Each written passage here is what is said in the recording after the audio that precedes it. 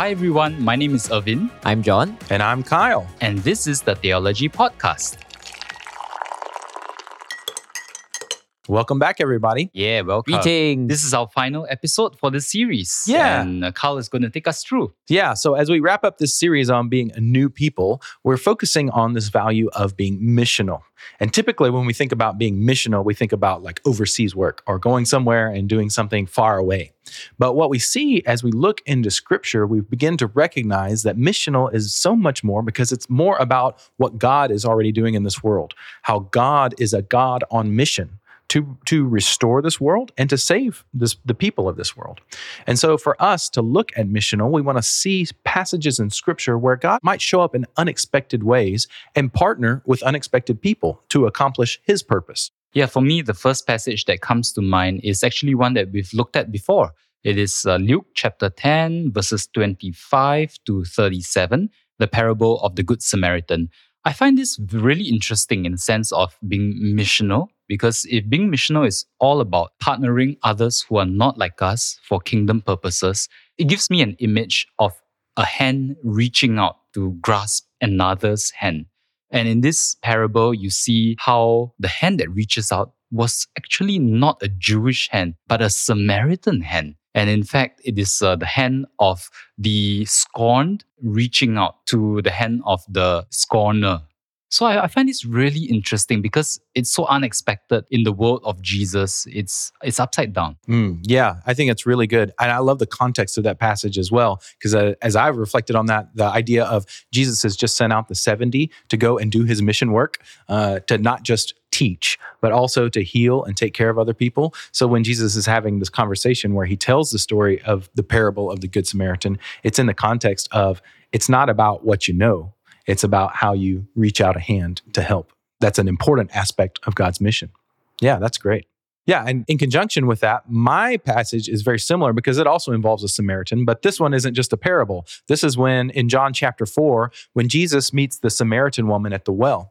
And I find that one very interesting and missional as well, because Jesus doesn't just reveal himself as the Messiah to this woman, but he, in a way, he partners with her because she goes back into the village there in verse 30, and she tells all the people about Jesus so that they come out to him. And so she draws all of these people to him, which is really interesting when you think about it. She's not your typical missionary, right? She's a broken woman. She's right. Samaritan. She's an outcast. And then she's been living in these bad relationships. And yet God chooses to use her as the person who goes and evangelizes an entire town. And that's really powerful. And so when you think about, wow, this is what God's mission can look like, it's not about the messenger, but it's about how God uses the messenger to accomplish his purposes, even when those people are very unexpected. Are you going to complete the Samaritan trilogy with Philip going to Samaria? No, just kidding. Yeah.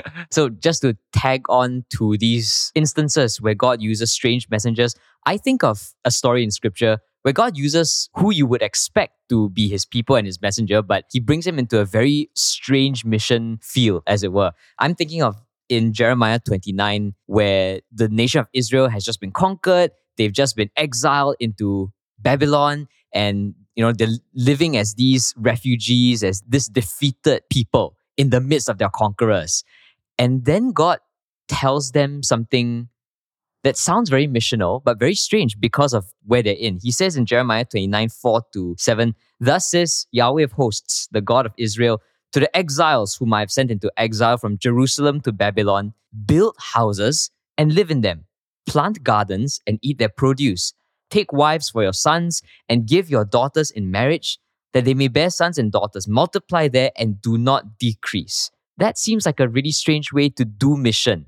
It's often that I think when we think of mission in today's church, we think of, okay, we have something that you do not. We have resources and finances that you do not. We have a gospel message that you have never heard of. Let us tell you about this good news. But this story in Jeremiah seems to suggest mission can be done another way, that we can live a life honoring to God, even when we are the ones who are uncomfortable. We find ourselves outside our comfort zone. And like the Samaritan man, we can do mission even though we are the ones being scorned. And that's just so countercultural to how we have talked about missions. It's a really good point. And it takes place in the marketplace as well. Because if you're going to be fruitful and multiply and, become affluent in the land, you got to be in business as well. Yeah. In the midst of the people. Yeah, you don't just do mission by telling people about God, but by planting your roots there and by buying and selling, living. Yeah. So what does that look like for us in a practical way? How do we become missional in this regard? If we value this kind of missional lifestyle that God is calling and exemplifying in Scripture, what does that look like for us? I think it shows me that being missional is a calling everywhere we go. And I'm not just referring to, using scripture to preach. Yeah. That's really important. But like John, you just mentioned, it makes me wonder, am I planting my roots deep enough where I live? Or am I planting it very shallow? Do I seek the welfare of my neighbors even? I'm not even in Babylon, so I should seek the welfare of my neighbors all the more. Yeah, I'm thinking we do live in Singapore that is only 20% Christian. It's not small, but it's still the vast minority. And I wonder if sometimes we have this sense that, we need to stick with our own people, do not be unequally yoked and go fellowshipping with those non-Christians out there. And in that sense, we might find ourselves in a Babylon type situation. And is our calling then to just stay with our own people? Or are we perhaps called to build houses and live among these people and live and be in the marketplace in such a way that we continue to honor God in our businesses, in our friendships and relationships? I think about how some of the most missional moments for me in my Christian ministry don't always occur in the church building or even with church people. When I go and hang out with my friends from secondary school or from JC, those can be some of the most missional moments where I encounter a group that doesn't always interact with Christian people. And I'm sharing and living in such a way that shows them, hey, this is Jesus. Yeah. On a very practical level, this speaks to me that God's mission is more than just one track, a single track of going and teaching people. It's not just about an education method. It's not just about going leafleting or door knocking or whatever it is to try and get people to adhere to my brand of faith. But to be a missional person in God's eyes is to actually open my own eyes and say, how is God's will being accomplished here? What are His purposes? And how can I participate in that? And sometimes that looks very different from our traditional forms of doing mission. It means opening my eyes up to see God might be using somebody in a very unexpected way. And maybe I need to partner with that person and help them draw closer to Jesus as a result. So it doesn't mean that I overlook or forego any kind of teaching opportunity, but I open my eyes to see that God is doing something bigger and I want to participate in that. Yeah.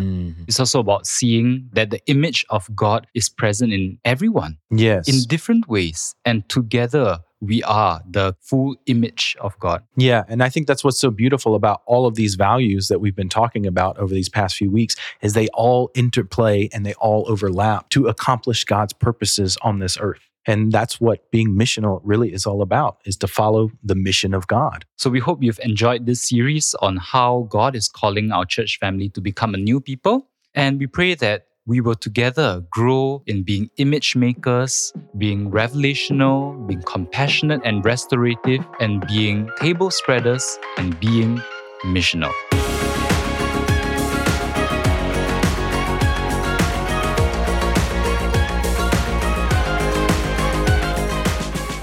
That's all we have for today on the Theology Podcast. We'll be taking a short break as we transition to our new building, and we look forward to seeing you again in February. See you then.